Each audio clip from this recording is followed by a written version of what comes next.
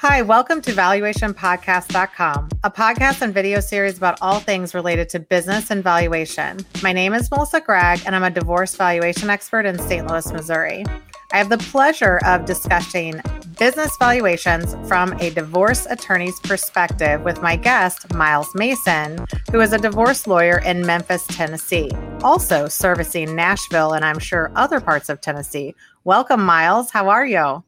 I'm doing great. Thank you for inviting me, Melissa. Well, and Miles is already kind of a YouTube star and does a bunch of videos about valuations.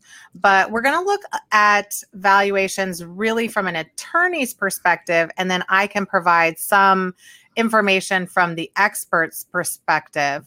But let's get right into it. What do you see as the reason for a business valuation in a divorce purpose, or why you would even need something like this? Like, how do you see it from an attorney's eyes? Well, let's start off with the mechanics, right? What is a divorce? A divorce, we're going to divide property, okay? We're going to deal with custody, child support, alimony, attorney's fees.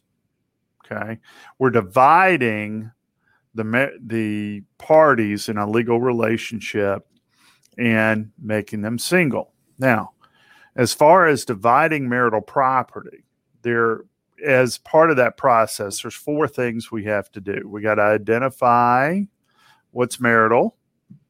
We have to classify the assets as either marital or separate. And in community property states, it's community property, non-community property. Same function in most situations. Okay. We had to value the asset to divide it. All right. Now, there are a few exceptions to that, but when we're talking about a business, one party's going to have to buy out the other if it's marital property. And then what percentage of the property goes to each party? What part of the marital estate goes each way? And it's not always 50-50. Even if the states say it's equal, it's not.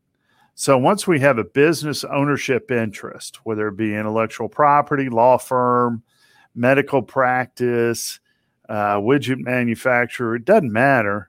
There's a value, okay? Some are more than others.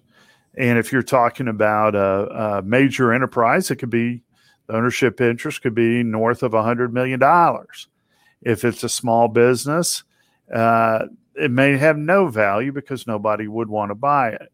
So as part of the divorce itself, it's a mechanical process that must be taken unless the divorce lawyer wants to be sued for malpractice. Well, and I think that's an interesting piece of it, because if you have some stock, if you own some stock and you get a statement and the statement says as of this date, it's worth $20,000, then that's pretty easy. Somebody can just look at that statement and they can say, okay, it's worth $20,000. Now the business or even other sort of tangible assets, you usually have to get an expert involved. And a lot of times, this is what I've told other clients too, is that I'm coming in to help the attorney understand the value of a business so that they can recommend some sort of settlement or to go to trial to their client. But without that piece of information, and one person says it's worth $1 million, one person says it's worth 500,000, the attorney just can't say, well, we'll go with 750. Sounds good. Because that gets you into like a kind of a malpractice type of situation, right? Right. Because let's take your example of 750. It is not unusual for a business owner to have non-operating assets. Now, it's a technical term for the non-business valuation folks out there. There's assets owned by the business that are not really business assets, especially in smaller, closely held businesses. So it could be a timeshare, could be a condo down at the beach, could be anything. And so you've got to be careful and do the due diligence and do what your business valuation expert or forensic accountant says to do if you want a fair, just, and reasonable result. Well, and I think that another thing that you touched on, which we can talk about, is trying to discuss how are the business assets actually divided in divorce. Because traditionally, people are like, okay, well, we have, a piece of land. Okay, can we just split the farmland in half and one person takes one and one person takes the other? Well, with a business asset, you can't necessarily divide that asset in half and each take half. So how do you see business assets divided in divorce? All right. Great question. What I see is a fundamental misunderstanding of what business valuation is and the purpose of it by most divorce lawyers, especially those that we oppose. All right. So let's take it from the business owner's perspective. What does the business owner need after the divorce? Control. They need to still own it, still control it, and preferably not have their non-business owner spouse sitting and saying, I want to share the profits. Now, it's possible, especially, and I've been involved with, as I'm sure you have, a bunch of businesses where the husband and wife work together and they still keep the business and they owed it after the divorce. Somehow they make it work, right? Yeah. Yeah. Well, money talks. Mm-hmm. All right. So that's what the business owner needs. Now, the non-business owner should want one very simple thing: cash. Okay. So in a settlement, the goal should be for each party to have essentially a buyout. Okay. Now, but the business owner may not always have enough cash or perceive that the amount of cash that it's going to take is unfundable. And to some extent, maybe that's true. They may need to go take their banker on a nice vacation, whatever it takes to get access to a credit facility to pay cash. And the non-business owner wants more cash now rather than cash over time. So if either party decides to step on the other and not go down the path of a simple buyout for cash, there could be all kinds of problems, because then they put the solution in the hands of a judge, which the judge may have an English major or a political science major and doesn't understand that there needs to be enough cash to do the buyout, but not so much cash that the business owner can operate, because every business needs some capital. And there's two forms of capital that a business can use: debt or equity. Okay. And equity is a fancy word for cash infusion. So long way around the barn of saying that first job of the divorce lawyer is to explain the purpose of the business valuation. Now, the subtle part is there are times that it might be advantageous for the non-business owner to take the $750 offer, even though the business may arguably be worth more on paper. Okay. Now, why would a non-business owner spouse want less money? Well, you don't want to kill the goose. All right. You got alimony, child support coming in on the other side. So there are times that it may make sense to not take 100 cents on the dollar for that claim. Now, the other thing is, once we come up with 750, even if it's you use three different methods and you all come up with all the arrows point at $750,000.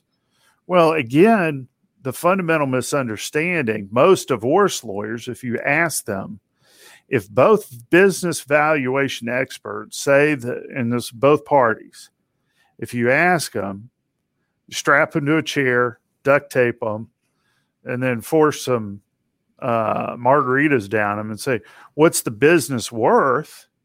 when both experts have said it's $750,000, most divorce lawyers will tell you the business is worth $750,000. It's not. It's a calculation. It's an estimation based on professional judgment. There may be a buyer out there. And one of the things I think most lawyers don't understand is that all business valuation theory tries to remove the value to a strategic purchaser, which is stupid. Okay. And the reason why it's done that way is because there's no way to know. I mean, you're talking to, potentially a crazy figure. So who's the most likely purchaser of a business? A strategic purchaser. And this may be a good opportunity for you, Melissa, to teach me a little bit more about how that goes into your thinking. But I've got to explain to my client, if I'm representing the non-business owner, we don't get crazy money in the event Disney's going to go in here and just buy the business up lock, stock, and barrel. You don't. Right. But it's not, the business isn't worth $750. And that's where you have to get into the subtleties. And it's really hard to explain. And most business, the other concept at play here is that in divorce, what judges and courts need is a number, which to the CPAs and the business valuation experts make no sense because they want to give a range. They want to say, well, it's 750,000 ish, which I completely get. I'm a CPA and a lawyer too, so I completely understand that. And the system needs a number for the divorce to be decided in a courtroom.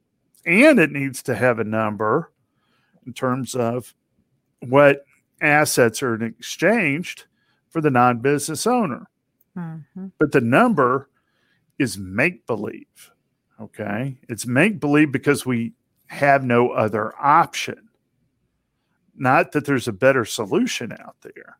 It's just we don't have an option and we have to have a number. All right. And so I think divorce lawyers don't understand that concept.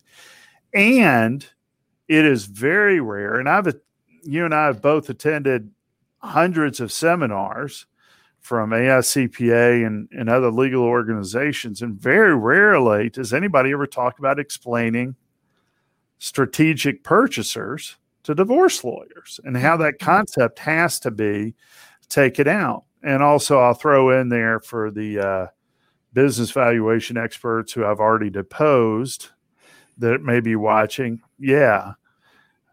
Most of the business valuation experts I have deposed or cross-examined in the courtroom cannot explain strategic purchasers don't get included in the valuation, but they always come up with, if they're representing the non-business owner, they're always coming up with and want to say, yeah, but what if Disney comes along? But you can't by definition. Mm-hmm. Liz, what do you think about that? Well, I think that what you're getting into is a concept that people will start to hear if they go down this, which is what is the standard of value? Okay. And those terms just mean normal, are just normal words if you're outside of this. But the standard of value is really predicted and determined by each state. So it could be different in Missouri, Illinois, to Tennessee, to continue to Georgia, any of those states. So the standard of value in the state of Missouri is fair market value. And fair market value is basically a concept of a hypothetical willing buyer and a hypothetical willing seller, not the business owner that currently owns it and not a strategic partner. So you have fair market value. You could have what you're talking about, which is investment value or strategic value. And then in some states, you also have this concept of value to the holder. And so I hold the business and there is value because I am part of it. Now, that gets lost somewhere in the nuances of valuation, but fair market value, hypothetical willing buyer, willing seller, means somebody off the street comes in to purchase this company, which means I'm not, like if I'm going to buy a landscaping company, which means I don't know anything about the landscaping business. I don't even know how to cut a grass, right? I don't know how to do any of that, but I come in and I look at what's the cash flow, what are the assets, how can I make money on this? And usually how can I make money because it just operates as it should, right? And then one of the things though that you talked about that I think is interesting is the concept of a judge then trying to understand this value. And there's always going to be logic that comes in. And so a lot of times we go in there as experts and we say, okay, we've developed all of this valuation. We've abided by the valuation theory. We've developed a range of value. Usually I pick one number but there could still be a range around that. But then traditionally the judge goes, okay, so this is a landscaper and it's one guy. And it's worth $5 million. That logically doesn't quite make sense to them. And so now you have to bridge the gap of, does this logically even make sense? And I think that some valuation people and even some attorneys are just like, listen, we want a high number. We want a low number and we don't care what it is. But if it doesn't pass that logic piece of it and you can't describe what is the difference between these two, you're going to be lost with the judge. And then if you've given a range, you've also given the judge the capability to decide where they want to be in that range, if they want to be in that range. And you could have them go a little rogue, which I've seen judges do. So that kind of touches on some of the standard of value. There's premise of, like all of these terms, but it really depends on the state. In Tennessee, are you seeing fair market value? Are you seeing value to the holder? Right. Tennessee law often blazes no trails. So our standard has not been defined other than in the statute. Okay. So what we have, my favorite answer to the question is from a wonderful forensic accountant here in Memphis named Rob Vance. His answer to that, I like. It's fair market value as adjusted by Tennessee case law. Okay. So we're going to get some parameters for law firms. We're going to have parameters for dental practice. We're going to have for the more common, especially when you get into goodwill issues, which I'm hoping we don't do in this podcast. But again, in your core business valuation manuals, there's this big exception that said don't include strategic purchasers. That I think in every manual I've ever read, I always go just straight to it because I think it's a fascinating concept that Tennessee law hasn't addressed, many other states haven't addressed, but is in the core body of knowledge and theory behind business valuation. So the other thing Melissa, what I wanted to ask you is, have you been in a battle, and I hope you haven't, in court over standard of value? I don't know if it's totally a battle over, Missouri's a little bit more clear. And so I don't think there's always a battle. The battle is that we're not using those terms, right? So we're not actually arguing over the standard of value, but we are definitely arguing over that there is value. And that's why we call it kind of value to the holder, that there is value of the income coming into me and me operating the business. But there's also, we pull market comps and we use market comps that realistically, if you want to get right down to it, you may or may not know if that was a strategic purchase. Right. So you're presenting a lot of financial information of companies who have sold other companies. And in some cases, like franchises can be bought and sold by non-strategic partners all the time, right? Because you could just you can figure out and learn how to run a McDonald's. You can go to McDonald's right? Or Chick-fil-A or any of those. And you can kind of just be a normal person, have some money, invest in a franchise. But when you go into some of these other worlds, like if you're going to buy an architecture firm, if you're going to buy something that's very specific, you probably need to have some knowledge about that industry to be able to be successful in it. And that's the difficulty, is separating, which you don't want to talk about, but separating that person from the company. And what does that mean? Does your state or anybody's state, I think those are the questions that you have to understand is, does the state that I'm working in and getting divorced in have any rules around personal goodwill and company goodwill or enterprise goodwill? And what does that mean in my divorce? So those are all big topics that it's state specific. But yeah, I think I've fought a lot of different battles in court.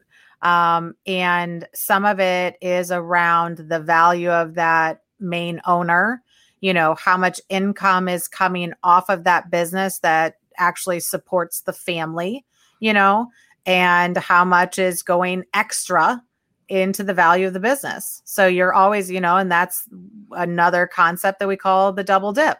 So there's a lot of these things that if you are a business owner and you are getting divorced, that you actually do need to be aware of, because you can't, and I hate to say this because I know, Miles, you are very smart in this space, but you can't just trust that your attorney knows all the nuances of business valuation.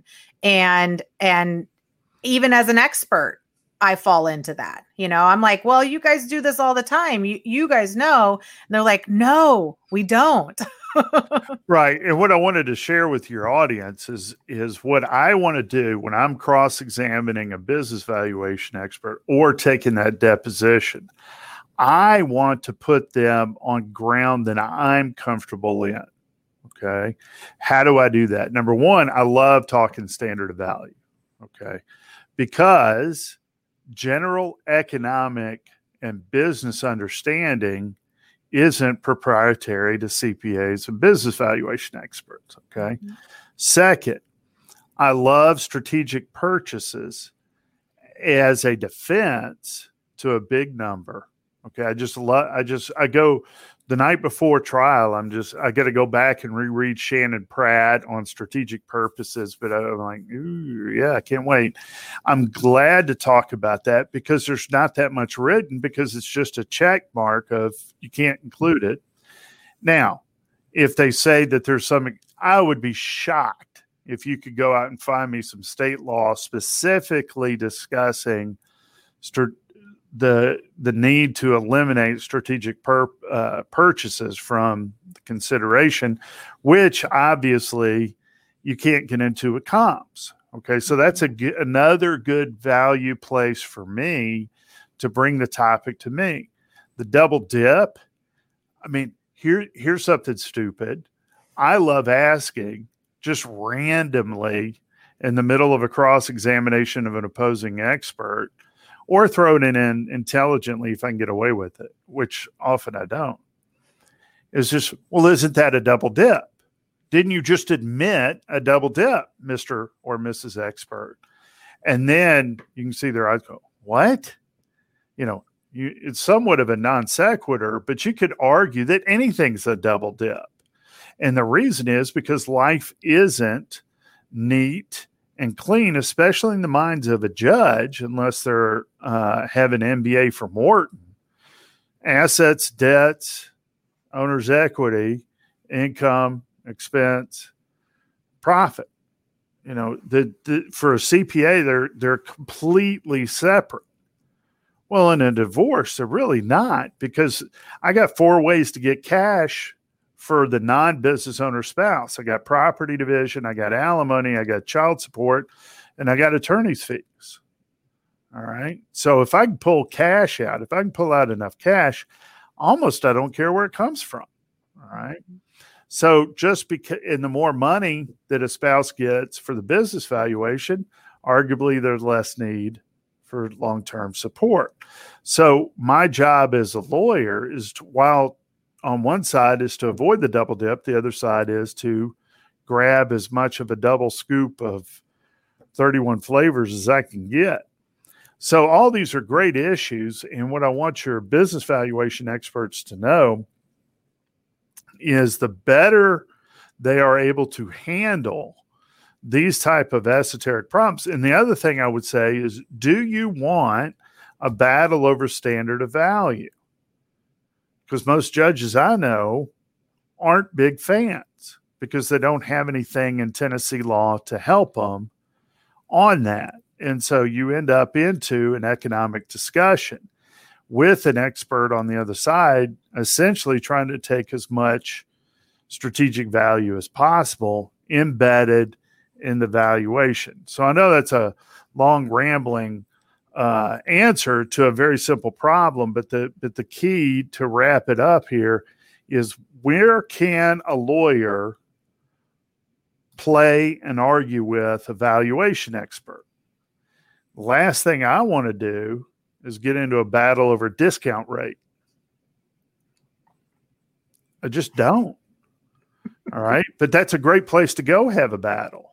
But that's going to be between the experts, not with me. Does that make sense? Oh yeah, it makes sense. Well, and you've talked about standard of value and some other issues, and we might go a little bit more into detail of those. But what do you think divorce attorneys just don't get about business valuations? Like you said, you don't want to talk about the discount rate. And I would say, to start it off, I think anytime you are in front of a judge and you are going down a pathway of a very minute valuation theory, and the only difference in the two experts is very convoluted, esoteric theory, you're going to lose everybody involved, right? Nobody's going to understand the nuances of that discussion. But are there any areas that you think traditionally divorce lawyers just don't understand about business valuation? And again, we're talking about the vast majority. All right. Yes, not you, but there are plenty of lawyers that I know through the ABA and in Tennessee that are very, very competent in business valuation. So we're not talking about the top tiered folks that are very comfortable in that environment. All right. So the first thing that I think lawyers don't get is they don't understand the concept of drivers. Okay. A driver is a very simple concept in that every business, if it exists for longer than 4 or 5 years, has some driver. Okay. If you're if you sell muffins, I love muffins. My wife won't make me muffins. I'm very upset over that. I have 30 years of marriage. I've only had muffins like 2 times a month. Why can't I have muffins every week? Right. I work hard. All right. Well, muffins and cupcakes. Yeah, everybody's into cupcakes. Same thing. So if you make that, your driver is going to be advertising through social media in 2020. That's your driver. Okay. Maybe you got a spot on Bakeries or Us on the Food Channel or something, and you're milking that for every ounce that you can get it. There are drivers to every business. For the personal injury attorneys, it's one thing, advertising. Okay. That's it. You can be the nicest guy and network all you want, but at the end of the day, who's spending the most on advertising? All right. So once you get into a business valuation, the attorney on each side has to know what is the driver for this particular business. All right. Next, and that folds into your goodwill argument. And I was kind of joking with you about goodwill. If you want to get into it, we can. And there's a couple of concepts there you may want to flag and come back. Oh, yeah. Lawyers don't understand is that CPAs have and business valuation experts have very specific definitions for words that don't necessarily match with state case law.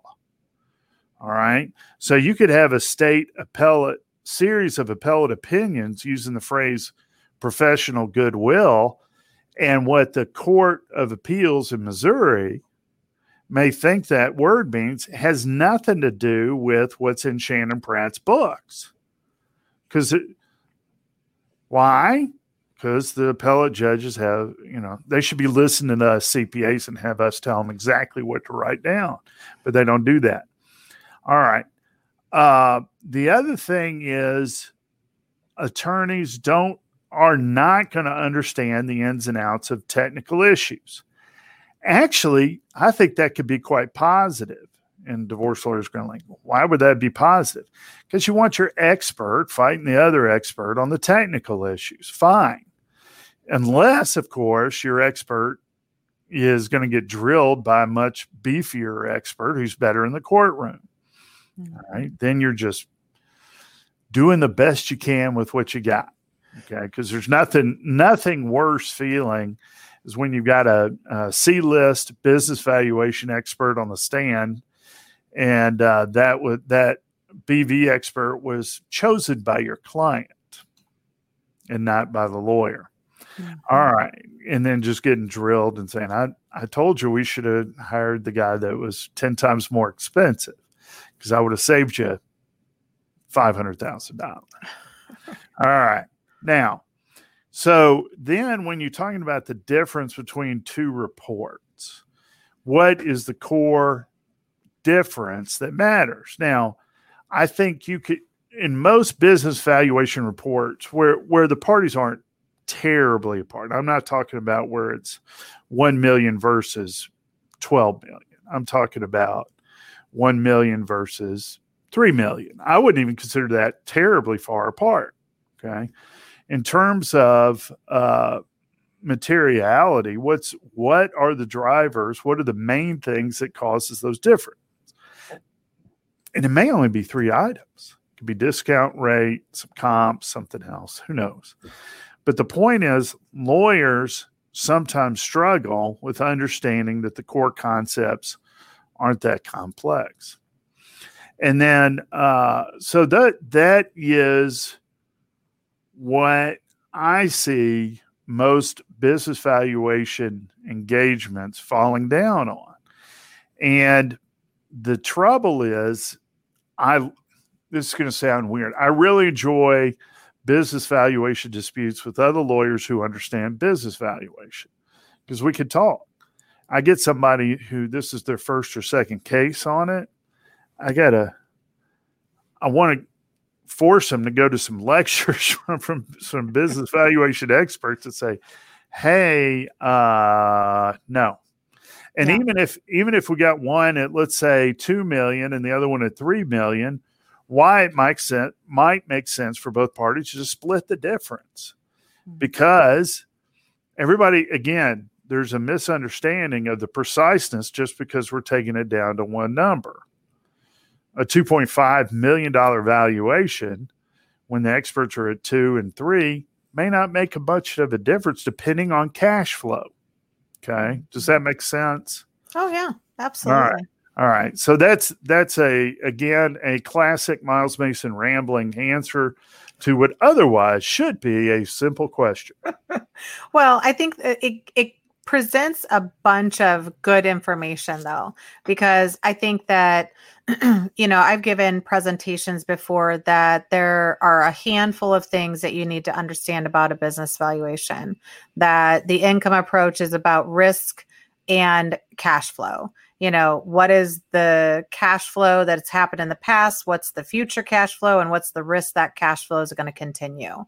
And then it's understanding the nuances of how to describe something in a little bit easier way. I think that, most of the time I'm not as an expert there to so I get deposed by an attorney that may not understand the nuances of valuation. I really can't sit there and educate them. Like I can't even, like I can just sit there and be like, that was not the question you wanted to ask, because I know that you got your terms mixed up, but I'm going to have to answer that question. And so a lot of times I think that attorneys have a harder time saying that they don't know something, right? And so because they don't want to admit to anybody that they don't know it. And so then whereas I flip around and I say, I'm the expert. I know that you are really smart, Miles, but here's how I've done it in the past. And I just say, okay, here's all the things we need to be mindful of, knowing that there's going to be maybe 1 or 2 things out of the 10 that you are like, oh, I didn't think about that. Right. But it also, that's 9 out of 10 things. 9 out of 10. I promise. I don't think so. I think people understand parts of it. It's just the nuances. And if you don't understand the drivers, if you don't understand how something is making money, how do you know how to value it is one of the problems. And yeah. I think it's a good place to go in your attack against a business valuation expert, which I've settled some large cases because my opposing at deposition, I'll try to nail down the opposing expert. We just did this valuation. What's the driver? And they can't answer the question. Mm-hmm. How does the phone ring for this business to work? And so that's it. I got 3 other things just to throw out that if you wanted to go into. Number 1, divorce lawyers don't understand reporting standards from the AICPA. In my book, this is a not so subtle plug for my book, Forensic Accounting Desk Book. I go into the weeds about reporting standards. Lawyers don't know what USPAP is and AICPA record keeping requirements. Great ground for deposition questions after you've issued a subpoena. Duces tecum for the expert to bring their file and all the notes and information in there, and I cover that. But also document and just good old-fashioned document retention. Most business valuation experts, if you got them on the stand, are taught just to say, well, I follow USPAP and AICPA requirements. But you get them into some details about that. How long do you keep documents? How do you decide what to toss before depo? All right. What did you read but didn't use in your valuation? Okay. Especially when you've got your expert looking at 2 or 3 data points that they excluded for whatever reason.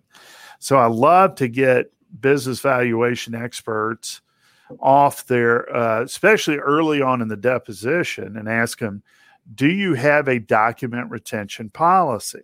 They'll say yes. And they'll start rambling on about USPAP and AICPA, which AICPA says in the litigation environment, none of the standards apply because it's litigation. They just accepted all document retention and disclosure and report formatting, which is stupid. And most of the business valuation experts that are A-listers comply with it anyway, even though they know it's accepted out, because they don't want to get drilled in a deposition or the courtroom for not following standards, even though it doesn't apply, which is weird, but that's a different topic. But no one has a document retention policy in writing. All right. Now, even if you got your one business valuation expert with an assistant, I still would recommend having one. Item number 1, comply with AICPA standards. Number 2, comply with USPAP. But 3, have specific lines about what is retained and what is not to be thrown away. Okay.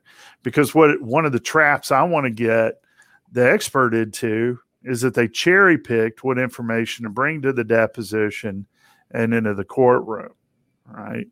And without that document retention policy, I said, well, how do I know?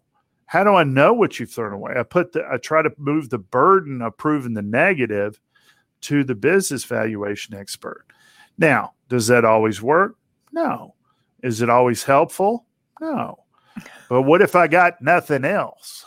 Right. And that's what most attorneys in the family law universe are pretty good at, is if I got nothing else to argue, attack. And these are areas that I can attack on. And your job as the business valuation expert is to know what the obvious attack is, plan for it. And the fun thing is all you need is a one pager and say, yes, we have a document retention policy. It's written down. Do you want me to send it to you? Mm-hmm. Yes, I do. Thank you. And it's not a complicated document retention policy, but unless it says, if it does say, I keep what I relied upon, the implication I'm going to go after is you're the arbiter of what you relied upon, which means you're the arbiter of what document you keep. So it becomes a little bit of a vicious circle, but I like that circle if I got nothing else. Mm-hmm. Well, and I think from the expert side, there's a lot of things that go into protecting myself from notes, getting into it, from emails, getting into it. And mostly it's about being upfront with the clients from the beginning. Everything you send to me is discoverable. Everything that you send to me, yes, there are protections in place that protect work product and things like that. But more often than not, I see attorneys subpoena the emails that you had back and forth. And more often than not, these couples are getting divorced for the first time or maybe the second, but they're not really being careful, right? That could have been what got them into this in the first place. But with the communications with me, as long as I kind of put a kibosh at the beginning and say, listen, there will be no communications with me. There will be no, I wish this value were $5 million. That would work really well for me. Like, I can't have any of that communication to be entered because regardless of what if my number was already 5 million? And now I have this email sitting out here that's like, I wanted it to be 5 million and you made it 5 million. And, right. And that's how it works. So I'm really upfront with everybody at the beginning that, email communication is not going to happen. But that same breath, we're documenting and keeping everything that would be subpoenaed. Now we've ran into other experts that have on, deposition said that they did get rid of documents and they did destroy documents and had no problem saying that information, which I think is crazy. But, they didn't think it was a big deal. And usually those people haven't really been doing a ton of work in this space, or else I don't think they would make those type of errors of whether they're errors of judgment or not. It just doesn't. We are not advocates. I think that that's one thing that clients don't quite understand is your attorney is going to fight for you no matter what. If you think the sky is purple, they are going to fight for you to make it purple. I'm going to come in and say, the sky is not purple, right? Like, I get that you guys want to fight that it's purple, but you understand that it's blue right now, And so I'm really coming in a little bit differently as an expert and saying, here's what I believe is the truth or the most reasonable value, right? But it doesn't always make everybody happy. So I think that those are some areas that people just don't understand. Right. I think it's very interesting what you were talking about, especially with documenting client suggestions of the end result. They can't help it. Right. Yeah. And just so that you know, again, less than subtle plug for my book. In one of my appendix, I have a sample set of deposition questions for forensic accountants and business valuation experts. And in that, I asked the same question 14 different ways.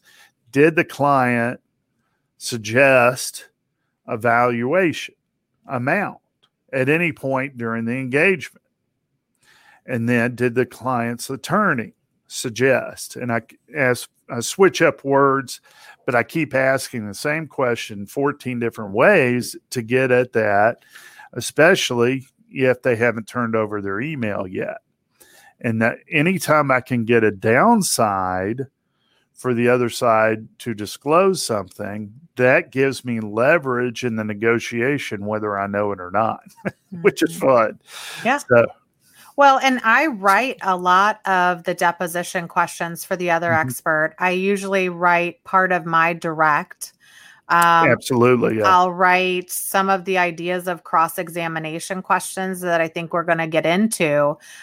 Because a lot of times, most of the time, I just tell attorneys, it could take you like 10 hours to do this, and it might take me like an hour and a half or 2 or 3. It's not going to take me as long because it's the same stuff.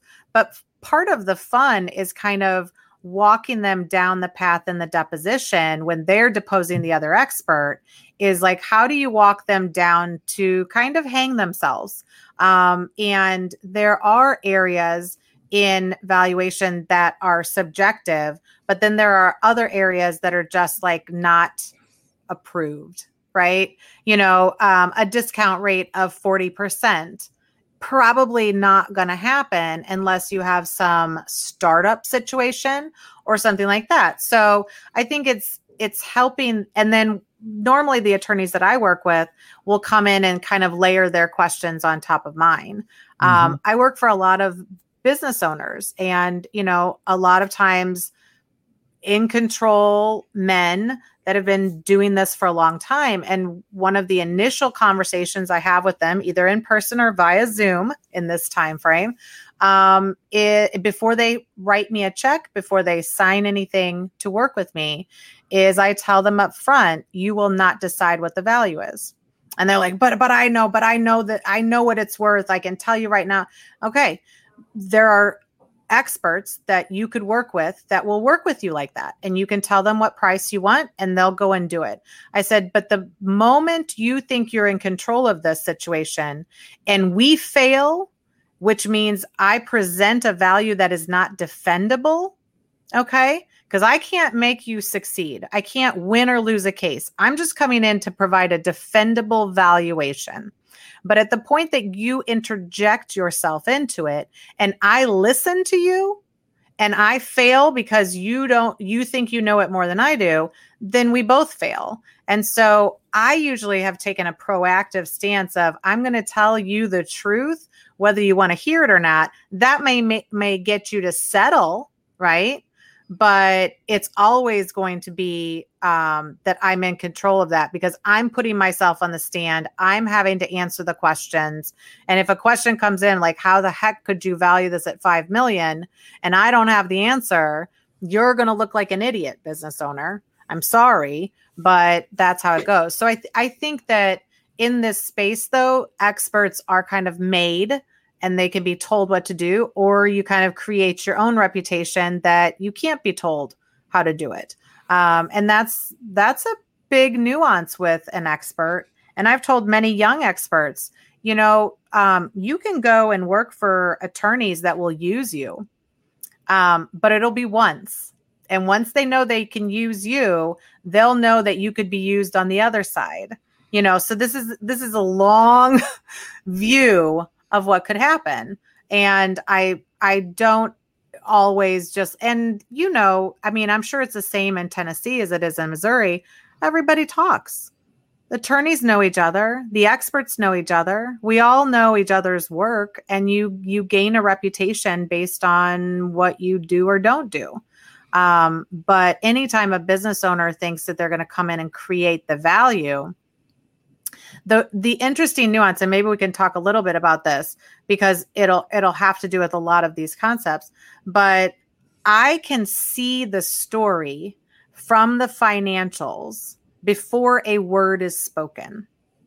And so then I have to go on the stand, so I can see if a business owner is doing things kind of when they decided they wanted to get divorced, right?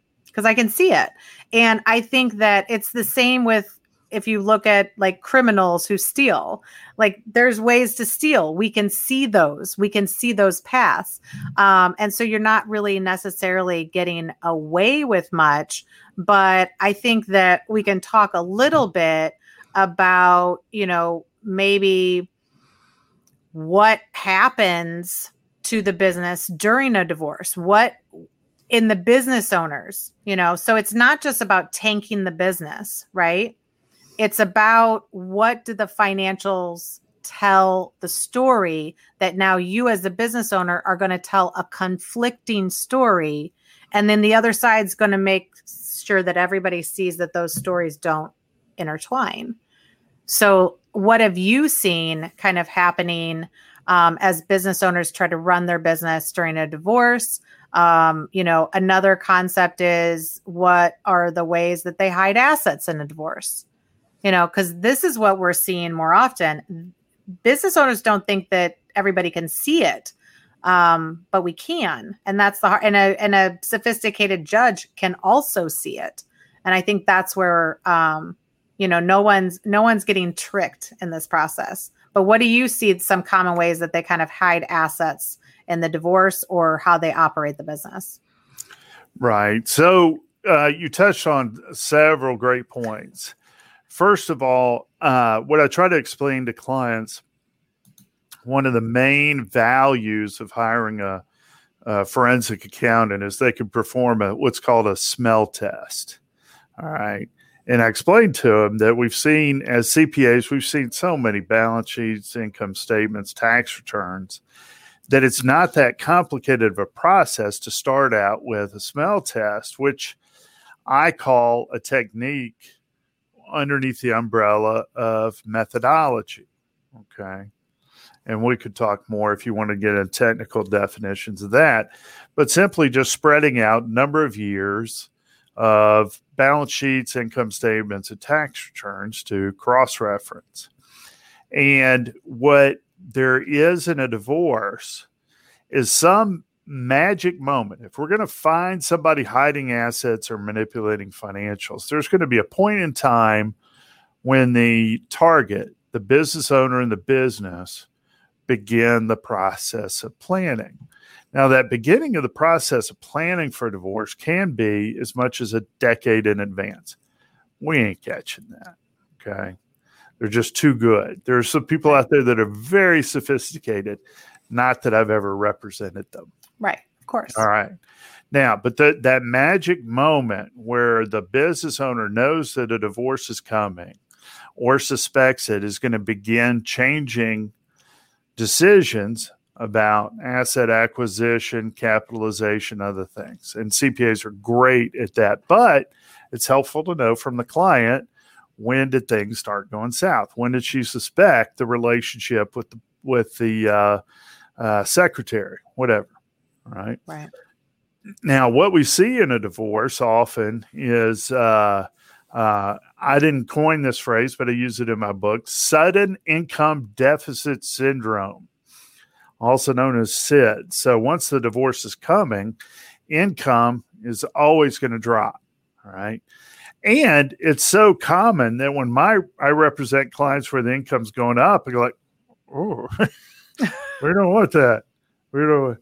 So, so sudden income deficit syndrome is something to expect, and tell the client, it's all right if you're representing the non-business owner. All right, let's talk about ways to hide assets. All right, so I spend a big chunk of my book talking about hiding assets and what are the most common ways. The number of ways of doing it is rather infinite, okay? Could be, if I want to hide some assets, one of my favorite tools is going to be a trust, because trusts pay their own taxes. All right. So none of those assets are going to show up on a tax return, either on a depreciation schedule or some other type of amortization that's going to result in a number on a schedule. All right. Second, I'm going to try to bury non-operating assets in the business because they may not show up for years. And if we don't depreciate them, you may not even get them off the tax return. And if we could get 2-3 years and only have to, in a divorce, give up 3 years of tax returns as opposed to 5 or 6, and we started planning by putting non-operating assets in the business and just letting them sit there. Okay, that's a great way to do it if you have time. Because if you think about it, and what I actually give pros and cons in my book for different strategies. All right. So if you start manipulating receivables, that's a real easy place to go. So one of the things I did when I was an accountant is I worked for a hospital holding corporation. And the big number to adjust at the end of the year for management bonuses was uncollectible receivables. Okay, they could make adjustments at the end of the year so that the profitability would be exactly where they wanted it to be. All right. So I like that as an area to look at. Obviously, and Melissa, I'm assuming you've talked about this a million times on your podcast, and if you haven't, this would be a really good topic to cover with other forensic accountants, is putting the extramarital affair person on the payroll. Okay, paying their health insurance, maybe paying their rent, car lease, other things as an outside salesperson, something like that. So the fictitious employee is a big one. Usually your bookkeeper in the firm may be a great deep throat to have on your side, or maybe if there's one person within the business owner's business that has to know and must know about hiding assets, depose them, make them commit perjury as part of the process. All right. There's love, and then there's perjury. So somebody can love the business owner, and I don't mean that in a romantic sense necessarily, but somebody has to know, because if we're talking about a real business, it's usually too big for the business owner to just take enough cash off book. Because, okay, let's say you do get paid in cash. All right, where are you going to put it? Do you have it in the safe at the house where the wife can say, yeah, I saw him put $100,000 in that safe and there's no cash at the time of the divorce? And I saw it as recently as 4 months ago. Judges will listen to that. Okay. But if you need to park real money, like $250,000 to $2 million in cash, they're going to need and want to get it offshore. All right. And there's a finite number of ways to get it offshore. One is physically take it. All right. There's a lot of people that watch Miami Vice in the 1980s. Let's get on a boat and go to the Caribbean. All right. But do you really want to be carrying around a bag of $250,000 of cash? Right.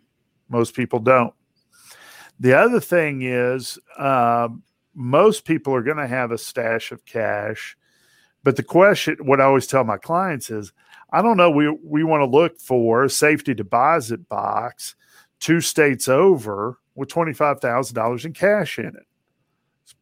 Juice probably ain't worth the squeeze.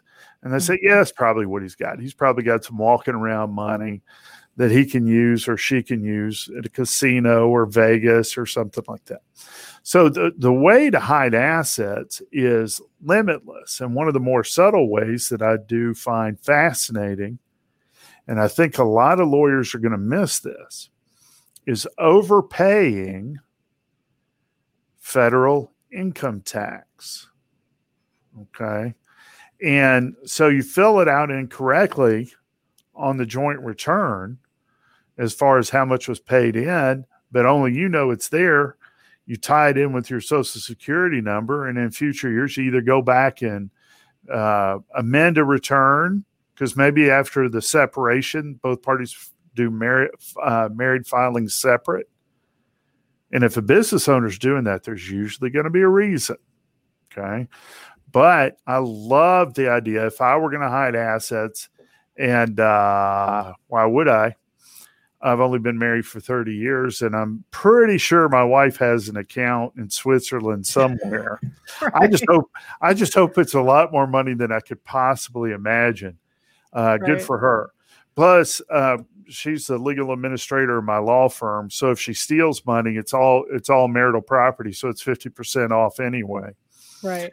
But if you're going to hide money off of tax issues, you can go back and file an amended return 18 months, 2 years later, and put the correct number in there. And the IRS is going to look at it because it's an error in your favor. They're not going to worry with it as long as you got the paperwork. I sent that. I found the check that went into the IRS or series of checks, and I just forgot to tell my CPA, here's the canceled check. So the amended return is correct. Mm-hmm. And I think that would be if you've got a business grossing a couple of mil, that could be a really good way to hide. And then, of course, I'm a big fan of 3% here, 5% there, maybe 6% here, 4% there on different items on the balance sheet. Before you know it, you're talking real money. Mm-hmm. So cash is super easy, but that's where you need two things. You need this forensic accountant to catch what changed, and did it coincide with the non-business owner's private investigator catching the business owner having dinner at a fancy hotel in Vegas at the conference, okay, to where that shift is. Or better yet, you can prove spending that's inappropriate for the amount of income. You know, the brand new luxury vehicle, the brand new condo, where you're just spending crazy money as the business goes down. And judges will really listen to that. Okay.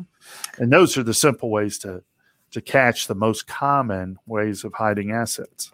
Well, and I think that most of the time, the person that's not in the business is always hyper mistrustful of the person that's in the business. So everything looks suspicious. And unfortunately, even simple things like, most people look at the tax returns. Most people look at the business tax returns. They look at their personal tax returns. Distributions from other entities that maybe the people own do not hit the tax return. And so distributions would be on a K-1, and you could have that number there, but it doesn't necessarily mean that income was collected or put as a line item on the tax return. So to me, because I'll have a lot of clients that are like, we've been living this great life. How do we have nothing? Well, in some cases, you've been living a great life because you financed it through debt. But then in other cases, it's just that there was this other money coming in from distributions. It just doesn't look like it on the tax return. And so one of the things that we'll look at is say, okay, well, why don't you get the last? And usually I want it to coincide with a tax return. So right now we may have 2019 tax returns. Let's get 12 months of personal bank statements. Let's get 12 months of business bank statements. And then let's just look at them and say, do these all add up? Are we seeing where the cash is coming from? Are we seeing where the cash is going? Because sometimes we do, there is a trail that there was 200,000 in this bank account and now there's nothing. Okay, well, when did it leave? And then what we do is we try to kind of layer those accounts by time. So in this time frame, you had all of these different accounts with amounts, but we had a total of 500,000. And now everything got moved around. And now at the end of that year, we still have the 500,000. It's just a different makeup. Or we have 200,000 left. What happened to the 300,000? So sometimes it's identifying that there is or is not a problem at the beginning and then saying, okay, we see that there is a problem. There was more money here and now it's lower. So what happened to it? Did you just spend it? Because a lot of times people don't necessarily know how much they're spending. And so there's so much mistrust, and they're like, well, I need a forensic accountant, or, like you can even get a CDFA right now. So a certified divorce financial analyst. I need somebody. I need a lifestyle analysis, like all of these things. But the reality is you have to take it slower. First, you can't just go down every rabbit hole because a client thinks that something was lost or stolen, or my husband's a thief, or my wife's a thief, because some things don't always look as they seem. So you do have to go look, and we just try to take it in stages and say, okay, let's first see if there's a problem, and then let's see what is the best use of our time. Like you said before, are we missing 100,000 over here and 500 over here? Well, let's go after the 500 first before we even worry about the 100. And then there's also tactics that valuation people can use and experts can use to try to get it to settle. We had a situation once where there were a lot of high dollar items, and I can't say exactly what they are. I would give it away, but let's call it diamonds. We'll go with that one. So we had some diamonds and some emeralds, and maybe it's a diamond distributor. Okay. But what happened is that, and this won't totally work with what I'm doing, but each of the diamonds had a code. And so we could see that some of the codes came in, but they never left, but they were gone, right? They were never sold, but they were gone. They were missing. And so we provided, and this was a massive company, we provided an inventory list of 40 items that were missing in one given year, right?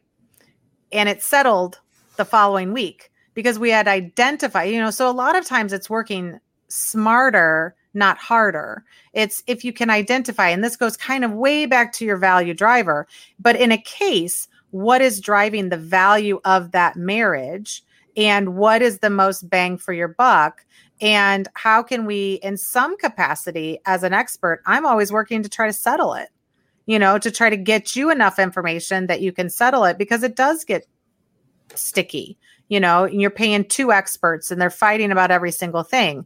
Well, if you can find some information, it might help get it settled, because you've identified that, yes, those diamonds existed, and yes, they went somewhere else. But what the bigger issue is that we had identified was that the person was trading the diamonds for other assets. And so we were able to identify that yes, those other assets didn't show up, but the diamonds and the missing inventory numbers allowed us to understand that there were assets somewhere else we just didn't have. So it allowed us to settle. And in some cases, another issue that we could talk about is that, sometimes you don't need to know everything to be okay with a settlement.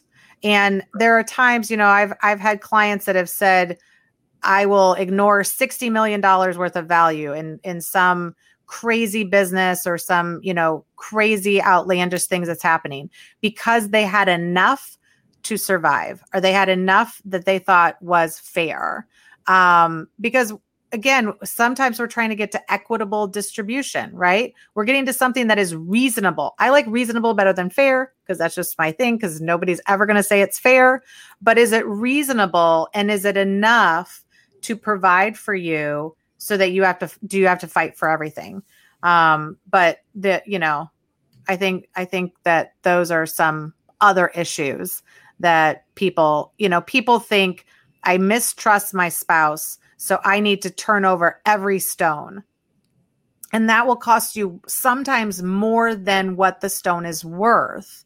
And so you really have to be more conscious, I think, of where the value is and how do you get it. Because going back to our first conversation, our first point is that, how, even with this marital balance sheet, or, what happens to the business during a divorce, the reality is somebody might keep the business and somebody might keep the house. Are those equal? Maybe or maybe not. Is one going to continue to make money and the other one not? Yeah. So there's a lot of things that does it feel good to have a house that you live in and you don't have to pay for it? Yes. But is that the same value as a business and an operating business or something that's going to create more money for you?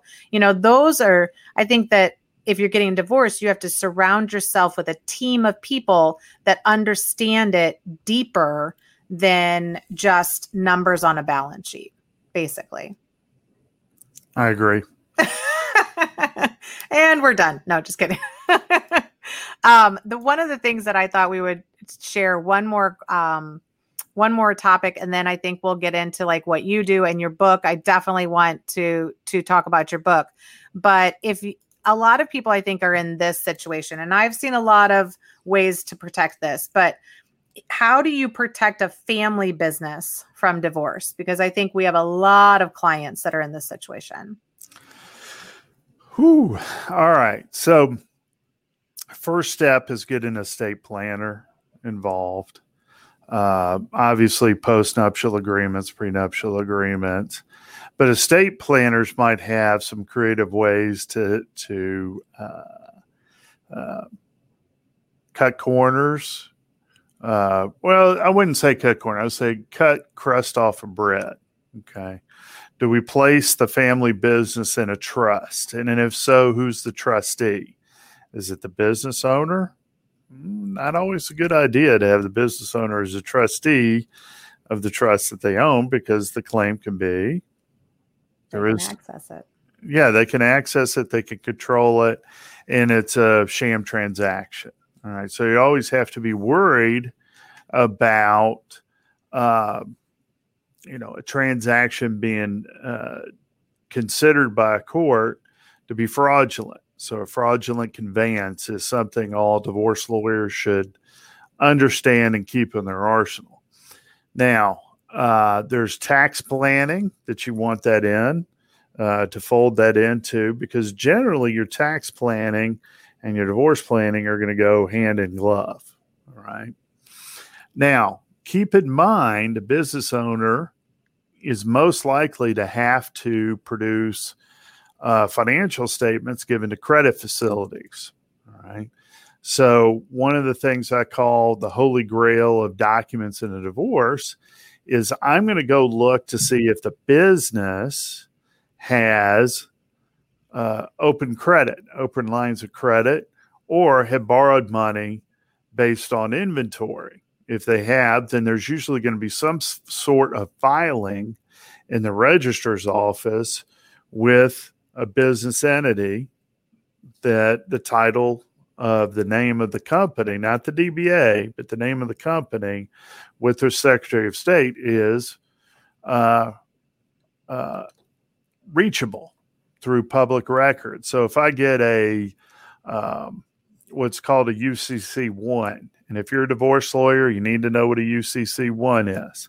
And that is a document filed with the registrar's office in your county that tells the world that the credit facility, which could be a bank or some other form of lender, has superior rights to assets owned by the business, right? And those are great to have. So if you get the Holy Grail, these financial statements, but if you want to protect your family business from divorce, you want to have very realistic values on those financial statements that can be discoverable at a bank by your spouse's crafty divorce lawyer and their subpoena power. Okay. So, in terms of protecting the other thing is buy-sell agreements, okay? And people screw this up all the time. Almost every state says if you want a buy-sell agreement between two people to protect, and one of the main reasons is obviously protect a business in the event of a divorce. If there's an automatic trigger, the only way it's enforceable as against the spouse is that if the spouse signs it. But if you're doing it at the same time as your estate planning, some tax planning, and life insurance. Okay. I love life insurance, especially premiums purchased by the business. You can say, dear, we're doing our estate planning. The business is paying for a $1 to $10 million life insurance policy. So if I die tomorrow, Tom can take over the business and write you a nice check. But Tom says the business is worth X. I say the business is worth X. And we need you to sign here. Do you want to take it to a lawyer or something? No, I trust you. But that never happens. Right. And spouses rarely sign the buy-sell agreement. All right. And if you have you had a chance to meet Chris Mercer out of Memphis before? Okay. Well, Chris has written several books on buy-sell agreements. Okay. And by the way, in case you didn't know, he's a very, very nice man, and would definitely be somebody good to call on and just talk buy-sell. Okay. So the buy-sell agreement is a very common stop, not a terrible stop, but just know you got to get the other spouse's signature on it. Okay. And you might want to give them a big wad of cash as a thank you for signing it, because they're going to think, well, I'm just getting taken to the cleaners as part of this process. Well, if you hand them $50,000 in cash and say, this is your separate property for signing this document, and it's tax planning, whatever. But so the question is, how creative do you want to get? How aggressive do you want to get? Do you want to keep it where all the documents look and smell right to a forensic accountant or an opposing divorce lawyer, or you don't care and you're a bull in the china shop and going to do A through Z regardless of the consequences, and park $500,000 in cash down in Aruba?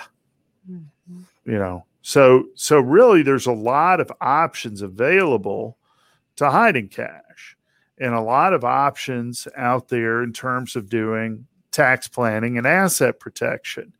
And so what I always tell my clients and try to explain when I speak in public, you've got, on one hand, you got tax planning and asset protection. On the other hand, you got fraudulent conveyances to protect assets in the event of divorce.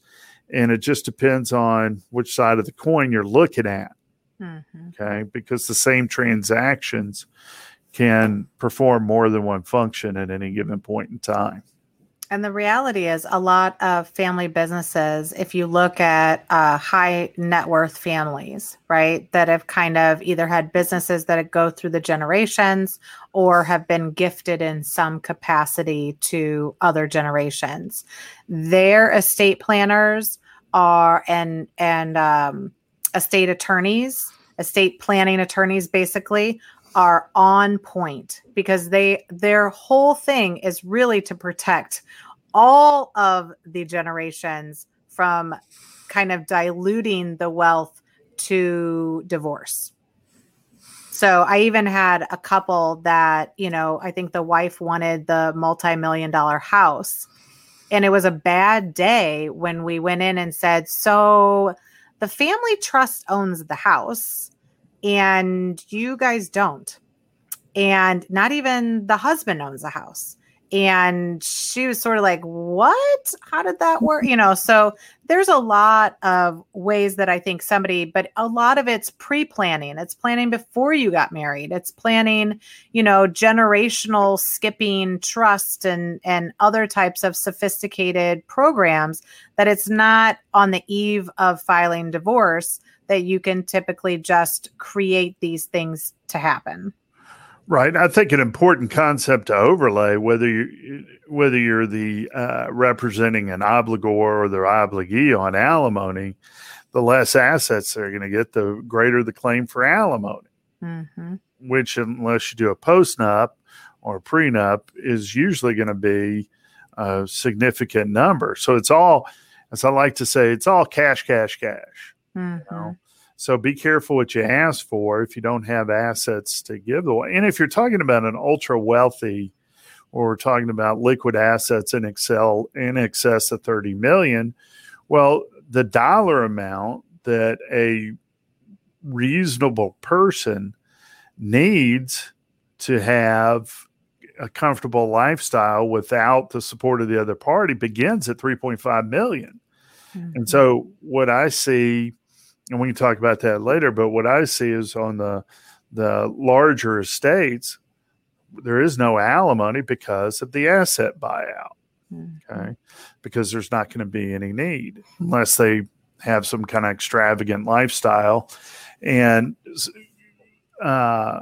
explain to a judge that they need access to the NetJets to go to New York to shop every 2 months. Mm-hmm. Yeah. Good luck with that. Right. Well, and I think that it's a lot of times the spouses just listen to what the other spouse says. So if they say, oh, I was given this business by my father, I was, this existed before we were even married, all of these things, the reality is you have to talk to somebody and kind of start to break apart the layers. Was it truly gifted? Was it truly separate to begin with? Even if you have separate assets, did they remain separate? Were they commingled? Were they, convoluted into something else? And then what's the process of figuring that out? And then you have to layer on that it's different in each state. So it doesn't mean just because, and in some cases you have people that have multiple residences. So what state is going to be the best state to file in? Do you have that capability of choosing, or does it have to be where your main residence, so all of these things I think are nuances, but most of the time one spouse is listening to what the other spouse says. And I got to be honest, I've never met a business owner that doesn't think that their business is worth more than it is worth, so they've spent 2 decades telling the spouse, oh my gosh, we're so popular. We're so famous. We're so successful. We're making all this and next year's going to be better and better and better. And then they get divorced and they're like, it's all going to hell.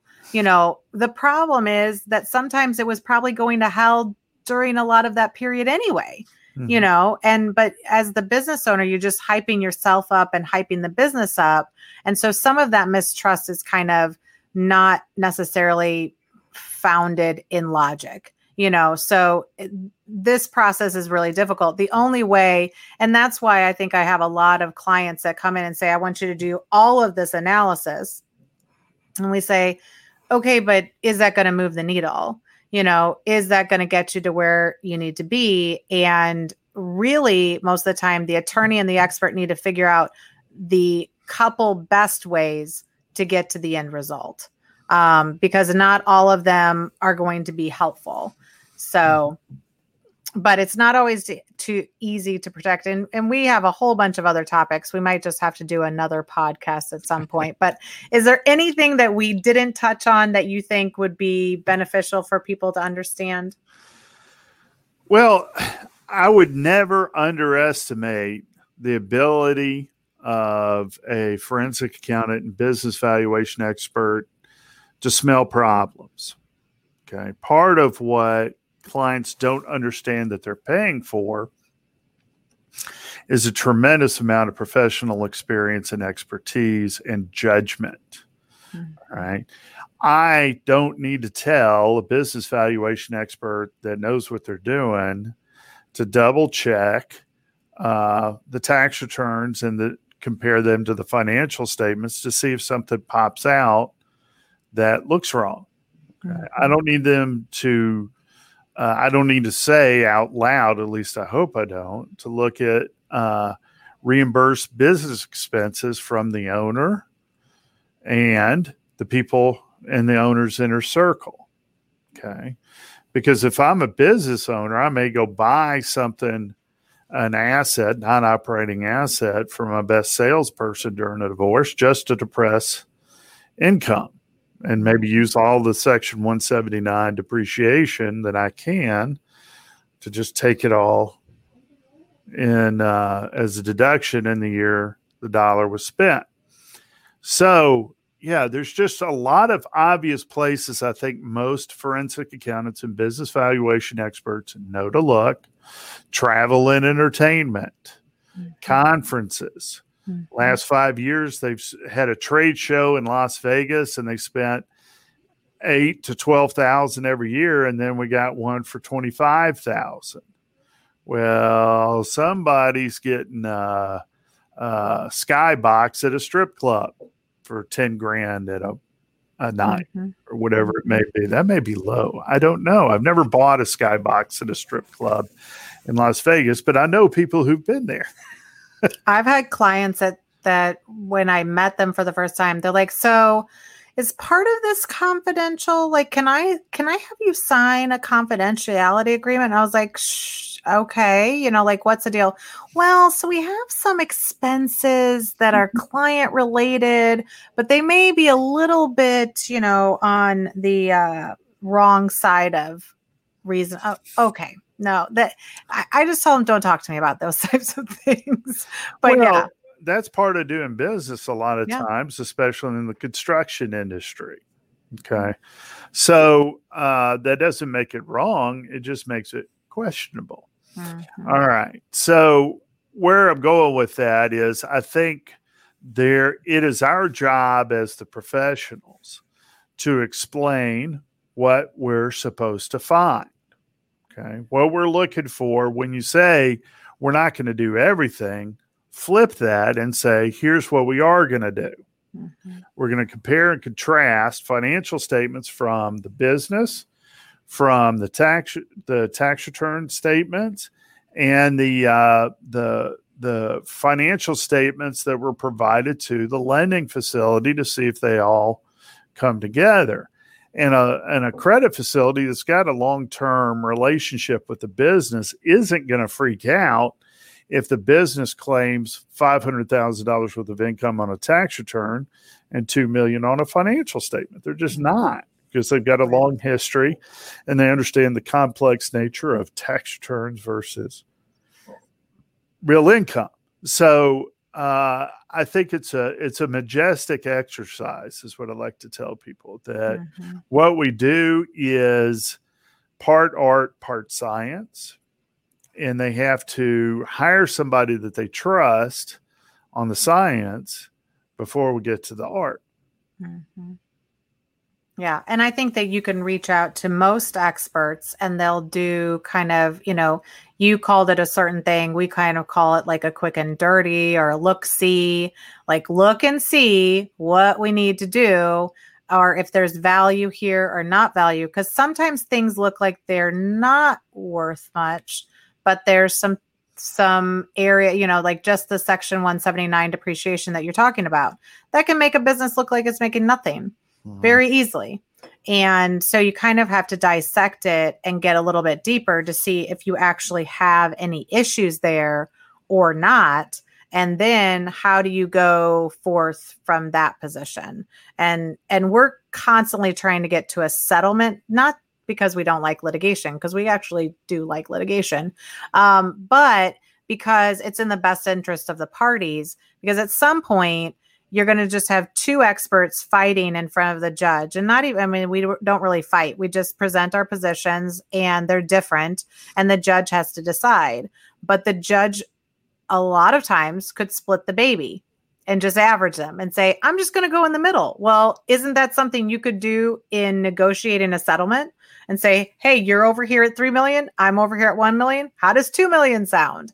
And they, everybody's like, well, we're just playing around with money and averages and going in the middle, but that's what could happen in court. And so we're just kind of, trying to cut to the chase. But I think if you're millions of dollars apart, is one of the positions being contrived or not? And that's where I think it really is in the best interest of the attorneys to understand more about business valuations, because you could be kind of tricked by the valuation person. Like we know what you don't know and what you do know, but that presents us to a good point about your book and kind of some of your background. So if you could just tell us a little bit more about your background and about this book, because I actually think this book would be really helpful to attorneys and valuation people and experts, because you need to see a bunch of different perspectives. Well, thank you. So my book is called The Forensic Accounting Desk Book. And with your permission, maybe you could put a link. Yes, we are. It's currently in its second edition. It is sold by the American Bar Association Family Law Section. So somewhere circa 2008, a friend of mine that was on the publications board of the ABA Family Law Section said, "Hey, I want to buy you a whiskey." I said, "Sounds good." So we go have a whiskey, then we get on the second whiskey, and she lowers the boom on me. "We want you to write a book." I'm like, what? And they said, "Well, you know about forensic accounting and business valuation. You're a CPA." I'm like, "Yeah. We want you to write the book for the ABA Family Law Section on forensic accounting and to some extent business valuation." I said, okay. And it bothered me that what I was about to do would be lose almost 2 years of my life. Okay. And I said, "Do you know what you're asking?" "Yeah, we do." And then the only reason I did it is because it would piss me off if somebody else wrote it. Right. All right. So I said yes. One of many interesting decisions I've made under the influence of alcohol, okay, that has impacted my life. I won't give you a list, but I have a list of order of importance and alphabetical order of questionable judgment I've exercised under the influence of alcohol. So I had a pretty good place. I'd been teaching business valuation and forensic accounting for about 10 years. I'd been working with NACFA. I'd been working with AICPA. I was the liaison between the AICPA Forensic and Valuation Services Group and ABA Family Law Section. And so I felt like I had a good handle on it. And I also know what forensic accountants don't know about lawyers and vice versa from having taught both. And what I routinely do is ask them questions while I'm giving seminars. Okay. So I know that AICPA forensic accountants don't know about the different ethical requirements. They can't list them as far as requirements for independence. Okay, they don't know. They just know if it's an audit client, you can't do a forensic accounting report. Okay, whatever. But I can ask them specific questions about their own ethics, and they won't know the answers. Okay. And I learned that from NACFA conferences and AICPA conferences. All right. So I pulled all my stuff together, bought a bunch of cigars, and went to type it. Okay. And really just started out, blank thing, chapter 1. What do forensic accountants do? And I had fun with it. I do occasionally find a CPA who reads it and finds it remotely humorous and calls me up or emails me. Like I say, CPAs are in love with spreadsheets. There's a romantic relationship there that is also bordering on the spiritual. Forensic accountants and business valuation experts like to tell the public and their friends in private that they don't have typical boring CPA personalities, but they do. Okay. So, and I know that because I'm the son of a CPA. I'm the brother of 2 CPAs, and I'm a CPA. So I've been around forensic. The forensic accountants think I'm crazy.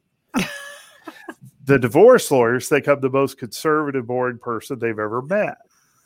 So I have no home, which is fine. Stephen Wright said, I live in my own little world, but that's okay because they know me there. Right. All right. So I had fun with it. And what it was an endeavor to be a translator. Okay. What could I tell both CPAs and lawyers that would add value? Where were the dark corners of the forensic accounting universe? All right. That's a great place for cross-examination. And so I did things like I went to an NACVA conference teaching forensic accountants how to deal with cross-examination.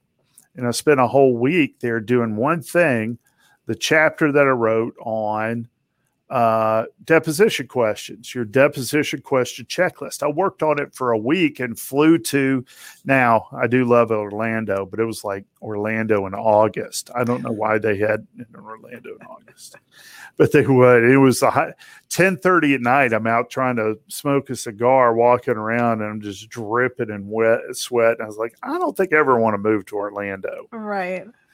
All right. So a lot of effort went into it. And then they came back around a couple of years ago and said, we want you to update it. And I was like, I don't want to do that. I said, well, you have to. I said, I don't have to do anything with America. Is it America? I thought it was America. And they said, no, we want you to do it.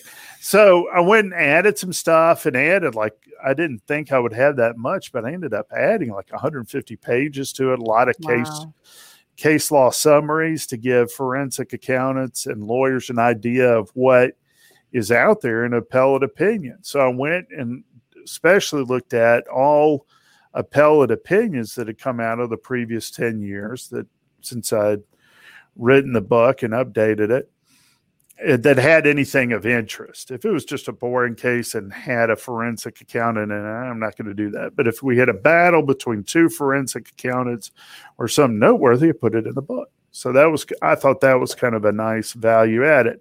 Now the book is one of the best-selling books in the history of the ABA family law section. And for that, I'm very proud and grateful for the ABA doing it. And forensic accounting teachers around the country have used this as their textbook to teach forensic accounting, because we go into methodology, we go into techniques, we go into what is the smell test, all right?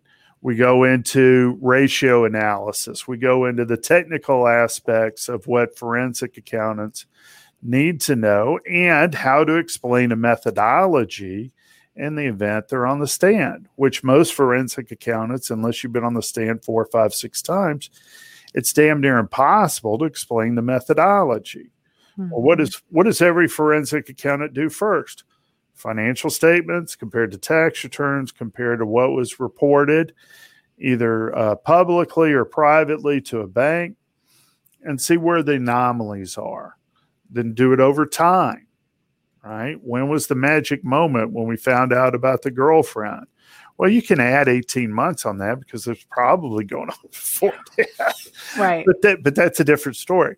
So just starting out, smelling what's there, looking at it from a critical 10,000-foot view is step one of the methodology. Okay. Now, so we wrote the book. And when I say we, one of the things I was very proud of was all the help I got from my friends. I did a little bit of a Tom Sawyer. There's a Missouri reference for you. I've got to paint this fence, but I called my buddies and said, hey, can I borrow this from you? Can I borrow that from you? Can you give me a quote on this? So a lot of the forensic accountants and lawyers cited on there are just friends from the ABA family law section, as well as some of the top forensic accountants that I know through AICPA and NACVA. And because what I would do, 9 times out of 10, when I look at an article, let's say I need to write a topic on stock options, okay? And I don't want to write a book on ABA already, well, I don't know if they had one at the time, but when I did my second edition, there was already a book on stock options. So I see the book. But I ran across a great article from a forensic accountant in New Jersey called him up, said, hey, I'm going to be referencing this article. Can you give me a couple of quotes about stock options? He did. And so I feel like it was a group effort of a lot of nice people being very generous with some of their thoughts and material. And so I hope, and my goal was, it was everything a divorce lawyer or a forensic accountant might need to know about the technical aspects of forensic accounting and divorce. One of the chapters is how to create a marital balance sheet. What's the information you need? Mm-hmm. And one of the tests, Melissa, next time, if you wanted to really throw a shot across the divorce lawyer's bow and say, okay, your client has an interest with his or her spouse for a variable annuity. What documents do you need to review? All right. Well, I wanted to put that in there. Okay. Mm-hmm, mm-hmm. So I got to call CDFAs. I got to talk to some because I'm not saying, there's annuity contract. Mm-hmm. All right. What else do I need to know? Surrender penalties. All right. So I wanted it to be a checklist, a practice tool, a way that any lawyer can't live without it. And so I know I've done a good job when I got to go back to my own book. And I got subpoenas in there. I got, I tried to make, it was really annoying. I had a opposing counsel that's just a jerk, just a terrible human being, as many divorce lawyers are. And we all know that. But he issued a subpoena to an employer of my client. And I liked the subpoena. So I stole some of it and improved my subpoena. It was hard for me to, and of course, I never told the lawyer thank you or gave him credit because I don't like him. But the point is, forms, practice, procedures can all get better with time. Right. And so I really enjoyed that process of trying to make it better for the second go around. It sold really, really well. I'm excited about it. And it really contains, like we were talking about earlier, give it away. Yeah. All right. Well, and it just came out this year, or is it coming? Because you have the updated version now, right? Yeah. Second edition is out through the ABA and available from the ABA family law section. It will be for sale on Amazon mid 2021. Okay. ABA likes to have their books exclusive for a while. And it's not just for Tennessee. It's really talking about these divorce concepts for anybody around the country. And then you need to make sure you know your own state, right? But these are universal. Yeah, and I try to tell you where to go look in your state law, whether it be rules of evidence, rules of civil procedure. Generally, most states, almost all states, follow federal rules of evidence and federal rules of civil procedure when it comes to internal referencing.